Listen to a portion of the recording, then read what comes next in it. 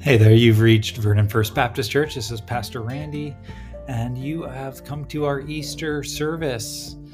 And we will have a sermon about the risen King, and I invite you to listen in. We have our chaplains, Chuck and Grace, doing their scripture reading this service, and then we're going to enjoy a sermon about, it's me again, about the risen King, and moving from death to life. What are the things we need to die to if we're to live? How do we move through death to life? So enter in. It might be a little bit more challenging of a sermon than you've heard at Easter, but I think it will be worth it. From Luke 24. The first day of the week, very early in the morning, the women took the spices they had prepared and went to the tomb. They found the stone rolled away from the tomb, but when they had entered, they did not find the body of the Lord Jesus. While they were wondering about this, suddenly 2 men in clothes that gleamed like lightning stood before them. In their fright, the women bowed down with their faces to the ground, but the men said to them, "Why do you look for the living among the dead? He is not here. He is risen. Remember how he told you while he was still with you in Galilee, the Son of Man must be delivered over to the hands of sinners, be crucified, and on the 3rd day be raised again." And then they remembered his words. When they came back from the tomb, they told all these things to the 11 and to all the others. It was Mary Magdalene, Joanna, Mary the mother of James, and all the others with them who told this to the apostles. But they did not believe the women because their words seemed to them like nonsense. Peter, however, got up and ran to the tomb. Bending over, he saw the strips of linen lying by themselves, and he went away wondering to himself what had happened. The word of the Lord. All right. Have pulpit will travel. Don't worry, I'm not going anywhere. Well, thank you, everyone. Choir, worship team, Chuck, Grace, everyone, for leading us in Easter Sunday service, Resurrection Day. What a joy it is. I tell you, I wasn't sure what the weather was going to be like, but when that sun was out, on the beach this morning, we were just basking in the warmth even of the sun, in the chill of the morning. It was lovely. Well, what a joy it is to be with you. Spring is here. Our once dead-looking apple tree. Helen, you could skip ahead to that picture, and then I can take it from there. There it is, our once dead apple tree. Look dead, but look what's there. Springing forth signs of new life out of its, after this winter. You could hardly believe it, that there would be life in our trees. Now, I know for some, it's been, there was a few drab months there. Any Canucks fans out here? There was something else that was dead. Their playoff hopes. But I tell you, after the other night, maybe there's a bit of life. I don't know. I tell you, there is. Well, there is life. There's life. I'm not going to give you a lot of hope. But there's even life for their playoff hopes restored. Though Chuck will tell you pretty quick that Calgary did really good last night too. We have been journeying with Jesus over this period of Lent, these last 40-plus days. Lent, a time of holding back, a time of fasting, of seeking God's face, really to prepare ourselves for Good Friday and for Easter, intentionally looking at the harder aspects of life. And even though it's 40-plus days, this Lent has sort of felt like 2 years, hasn't it? We have been forced to hold back. Speaking of which, the Easter Bunny came by our house today, so don't mind if I do just a little bit here. Some of you know I've been fasting from sweets. There, that's life right there. You jealous? Well, don't be jealous. I wouldn't eat in front of you and not offer you some. Here's some milk chocolate Belgian truffles. So yeah, here, take one if you want. Pass it back, especially if you've been fasting from sweets. Enjoy. Enjoy it. All right. Oh, yeah, we've been journeying through Lent. From Lent to Palm Sunday last week. And remember what that's all about? Seeing that Jesus as King looks a lot different than his followers were expecting. And then we went through Holy Week. Holy Week up to Good Friday, where the King of Kings, goes to the cross. And in some ways, it's the ultimate confusion for some. And it's the great reversal. And then we wait through Holy Saturday, a day of waiting, to come to this morning, a day of renewal, of new life, of resurrection. And this journey is an important one. There's a reason we do it every year, where we think back, where we stop and pause. We know that though Jesus came and said, the kingdom of heaven is here, the kingdom of God is among you, we know that it's not here in its fullness, don't we?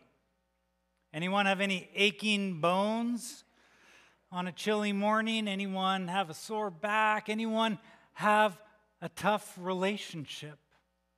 Anyone have some trauma from their past? We know that Jesus' kingdom is not here in its fullness. And we can get trapped and bogged down, ensnared in the way of death, in the way of destruction at times. It can overwhelm us. There's no doubt.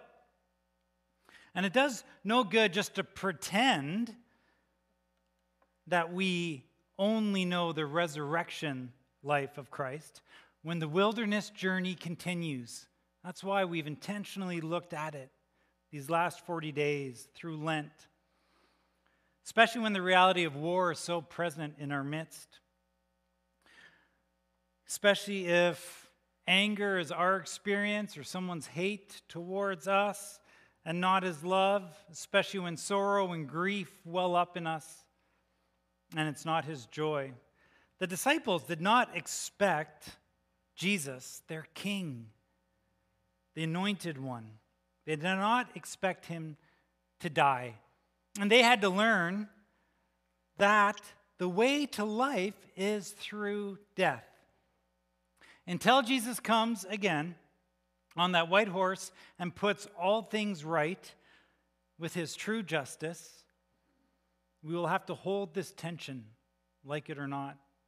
The living out of Good Friday to Easter Sunday is an ongoing reality for us.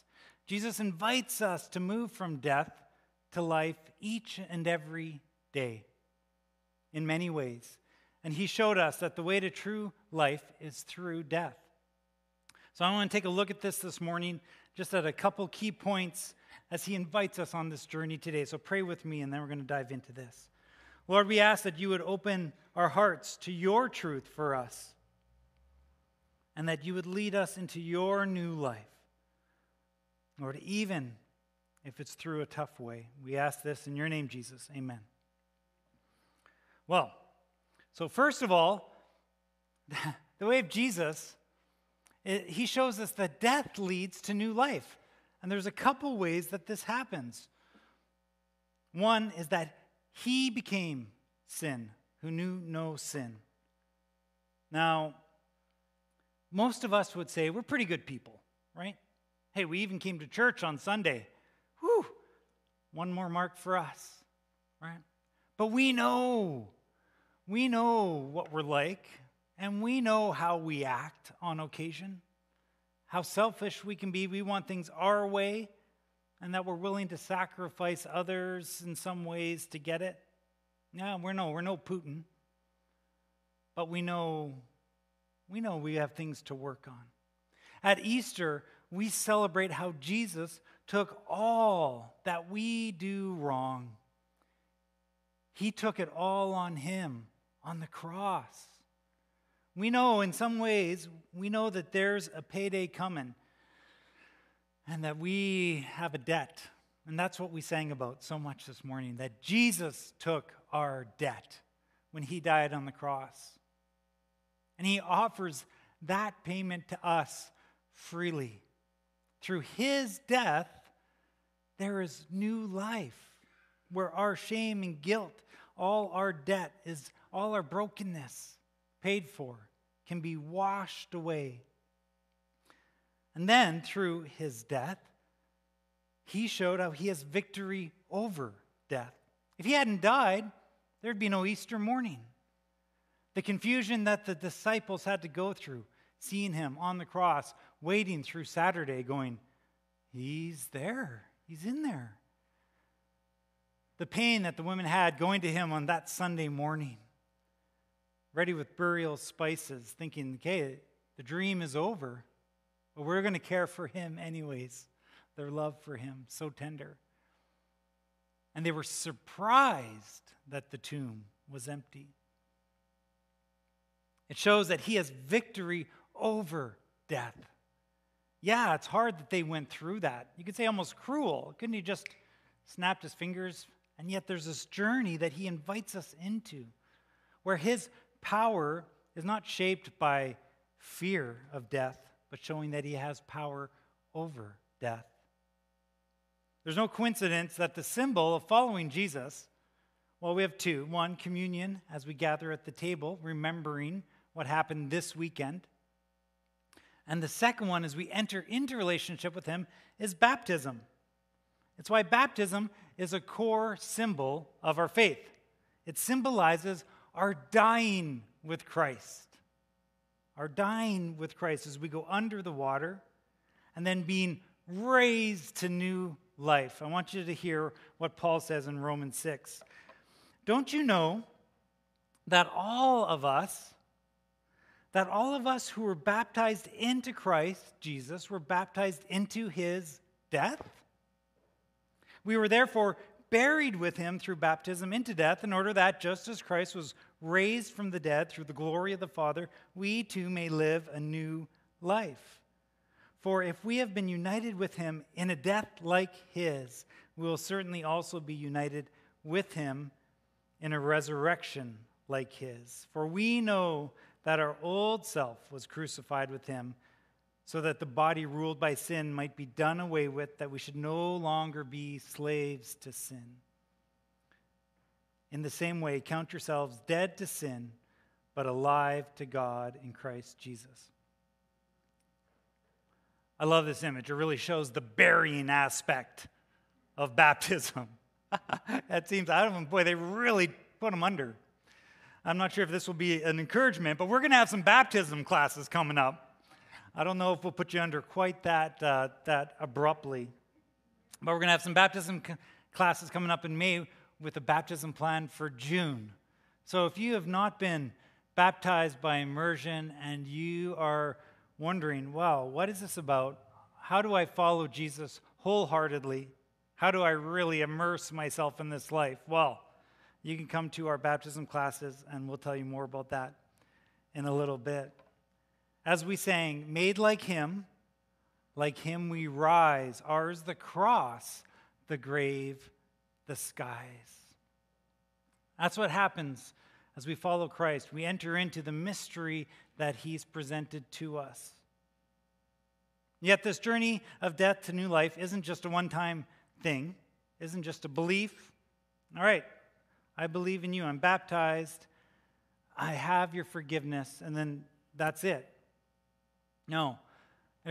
Day to day, we have to live this out. Jesus invites us into freedom, but we have to live it out. And there are things that we have to die to if we are to truly live. And though our eternity can be sure, I'm talking about now. I'm talking about right now, day to day. There's things that we do. Certain things that we do that we have to die to, that we have to let go of if we're to experience Jesus' true life. Proverbs 14:12, great passage. It says, there is a way that seems right to a man until he talks to his woman. No, that's sorry. I misread that. No, the truth of Scripture, hear me correctly here. There is a way that seems right to a man, but its end is the way to death. And that might be if he disagrees with his woman, but that's right. That's another, we can talk marriage another time. Now, the point of Solomon here, in his wisdom, intense wisdom that he has, is that each of us will choose a way. We live something out in our life, something that we want, something that we embrace, something that could be really good. But it can ultimately lead to death. Well, how does this work? We often take what God wants and offers us even something, a blessed something like chocolate, a wonderful gift. Or maybe even bacon. Or even best, chocolate-covered bacon. No, I got some head shakes. I did some chocolate-covered bacon roses for Hannah one year. It was a hit, at least to me. I loved it. But too much of a good thing, an overindulgence could lead to death, literally, if you're talking about chocolate-covered bacon. The joys and beauty that God has created for us are wonderful. This life is a gift. But if we make them our goal and our prize, we begin to grasp at things and manipulate others to get them. Our actions become evil.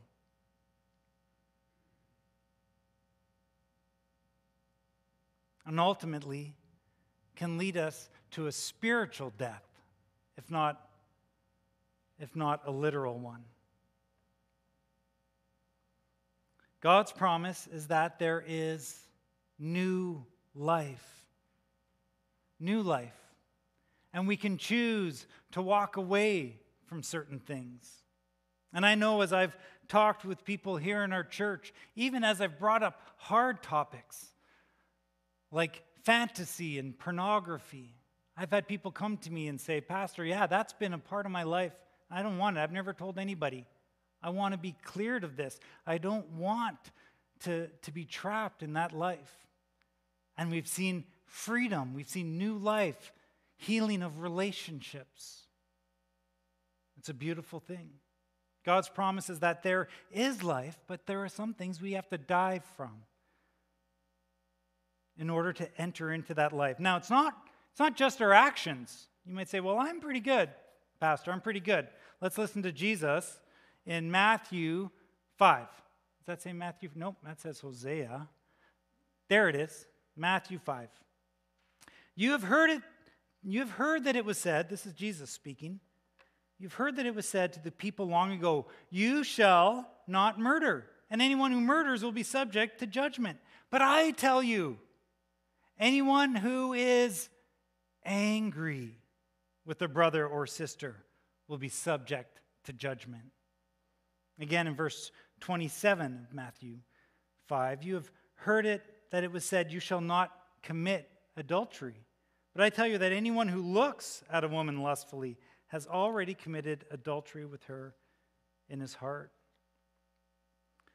Our very own thought patterns, certain thoughts that we must die to if we are to enter into the new life, to live the life that Jesus wants us to live. Now, this is not just about doing things right, getting it right. It's about living true life. There's thought patterns that we can get into that will ruin our relationships, ruin what is good and healthy in our lives if we're not careful. And Jesus wants us to truly live, to be free from them. Paul warns us in 2 Timothy 3, he says this, there will be terrible times in the last days, and some are wondering, maybe these are the last days. People will be lovers of themselves, lovers of money, boastful, proud, abusive, disobedient to their parents, ungrateful, unholy, without love unforgiving, slanderous, without self-control, brutal, not lovers of the good, treacherous, rash, conceited, lovers of pleasure rather than lovers of God. And you hear this part. So far it sounds like Facebook. But listen to this. Having a form of godliness, but denying its power. Paul was talking about the church in this paragraph, saying these things, they're within us. And we might look good on the outside, but some of these things are within us. Death inside, not life. And you know this. You know the thoughts you wrestle with. This is why we need a Savior. And the great enemy would love to have us trapped inside our thoughts with anger, lust, even shame and guilt. When Jesus offers us freedom, you can be free from it. Turn from that which leads to death and turn to me and let me offer you new life. Now, I also, as a pastor, I get to hear your stories, which is just an honor. And I've heard many stories how Jesus is freeing people from thoughts, attitudes that lead to death. I want to say, though, there's also a specific thought pattern that I think is deadlier, specifically within the church.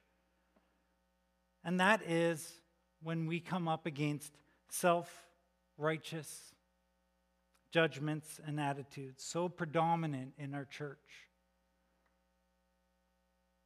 And it brings separation, pain, and death for so many. Now, we all know it's not just COVID, but we know that for years, church attendance, coming here to churches around North America, it's in rapid decline. People aren't interested in coming to church. And it's not because, for many of them, that they don't love Jesus. You look at Jesus, you hear the stories, you go, wow, this guy is awesome. He's really special. I love him. But they've had enough of judgmental attitudes in the church. Even though our King, King Jesus, our risen King, tells us, do not judge, and calls out the Pharisees time and again in Scripture for their self-righteous attitudes that drive people away from God. Unfortunately, at times our church looks more like the Pharisees than Jesus. And we must ensure that we are dying to the temptation that we feel in our church that causes this kind of division and cause many to run from it instead of to it, rooting out this death. And I see this freedom happening in our church as well. Many people thinking back to attitudes that they've had and how they've treated certain people and saying, God, move in me. I don't want to be like that. I want to be more like you, Jesus. I see it happening. I see it happening. I want you to listen to the Apostle Paul once again as he says this. For Christ's love compels us, because we are convinced that one died for all, and therefore all died. There's this language of death again. Are we ready to die to ourselves like Jesus died? And he died for all, so that those who live should no longer live for themselves, but for him who died for them and was raised again. That's it. Here we go. So from now on, we regard no one from a worldly point of view. Though we once regarded Christ in this way, we do so no longer. Therefore, if anyone is in Christ, the new creation has come, the old is gone, the new is here. All this is from God, who reconciled to us himself through Christ and gave us the ministry of reconciliation, that God was reconciling the world to himself in Christ, not counting people's sins against them. And he has committed to us the message of reconciliation. not counting sins against them. We need to examine our hearts as the church today and see how God is calling us into this new life. How to let a judgmental attitude die. Jesus' call to new life is not one that is run by fear and judgment, but by love and justice for others out of the true righteousness and holiness of God. You might have noticed, as some of you did, someone said, "Pastor, is that you? You're wearing a tie." I said, yeah, I'm wearing a tie today. It's my gift to those who love it. But I know that some have struggled with, "Well, Pastor, why don't you wear a tie? Isn't that a sign of respect?" And I purposely don't wear a tie on most Sundays so that anyone who walks in here can say, "I guess maybe I don't have to." I remember my mom putting that tie on me when I was a kid. I couldn't breathe. I couldn't breathe to sing the songs that I didn't want to sing anyways. Right? And we want people to walk in here and feel freedom, to come as they are, not to put on a show. We want to be authentic before Jesus. And for some of us, once we feel comfortable and we like it, we have to die to any attitude of judgment to others. May we live out the true life of reconciliation that Jesus calls us to. Well, as I said at the start, the last few weeks we've been entering into Lent, journeying with Jesus through the wilderness, examining our longings and waiting for the celebration of Easter. I hope some of you are enjoying that taste of chocolate in your mouth. But we don't get to Easter, we don't get to Resurrection Day without going through Good Friday, a day where we celebrate the self-giving love of our Lord and then wrestle with Jesus' call to take up our own cross, to deny ourselves, to die to ourselves, and live for Him. What is it that you need to put on the cross today in order to put on the new life of Jesus? What is it that you need to die to, let go of, in order to enter into this new life? And I don't want you to worry, because it's not about us doing it. It's not about getting this right as much as just offering, saying, "Jesus, you do it in me. I can't do this. I keep choosing the bad, but I want to submit it to you. I want to offer it to you. The old, I want to die to it like you died. And I want to receive your new life." And He promises His own very presence, the life of the Holy Spirit, God's very presence in us to empower us. Well, we're going to sing our final song. It's called "Yet Not I, But Christ in Me." And as we do it, we are going to invite you to come forward and approach this cross. This cross, the cross, a thing of ugliness, a symbol of death, a symbol of Good Friday, of death. And we're going to invite you to come forward and grab a daffodil as you do and put it on the cross. And we're going to turn this thing of ugliness and death into what Jesus turned it into. He turned it into a thing of beauty. So I'm going to invite our worship team to come forward as I pray, and then I'm going to invite you to come forward and take a daffodil and place it in the cross as we sing. Let's pray together.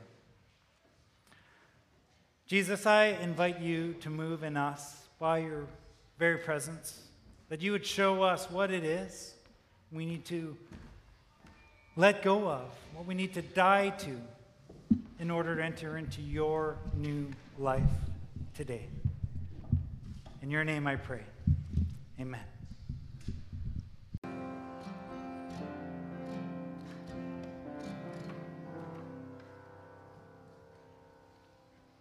our passage, it said that the Son of Man must be delivered over to the hands of sinners, be crucified, and on the third day be raised again. And the disciples remembered these words. But remember when Peter went? Peter, however, got up, ran to the tomb. Bending over, he saw the strips of linen lying by themselves, and he went away wondering to himself what had happened. Well, Peter got it wrong lots, but he learned the power of death that brings new life. And let's not wander around wondering what had happened, but let's live in that new life that Jesus offers us. I invite you to open your hands, as we often do here, just as a symbol of receiving what God has for you today as you hear this closing blessing and benediction. Jesus said, "I am the resurrection and the life. The one who believes in me will live even though they die, and whoever lives by believing in me will never die." Do you believe this? Mm-hmm. In the name of the Father, and of the Son, and of the Holy Spirit. Amen. Amen. Go in the new life of our risen King.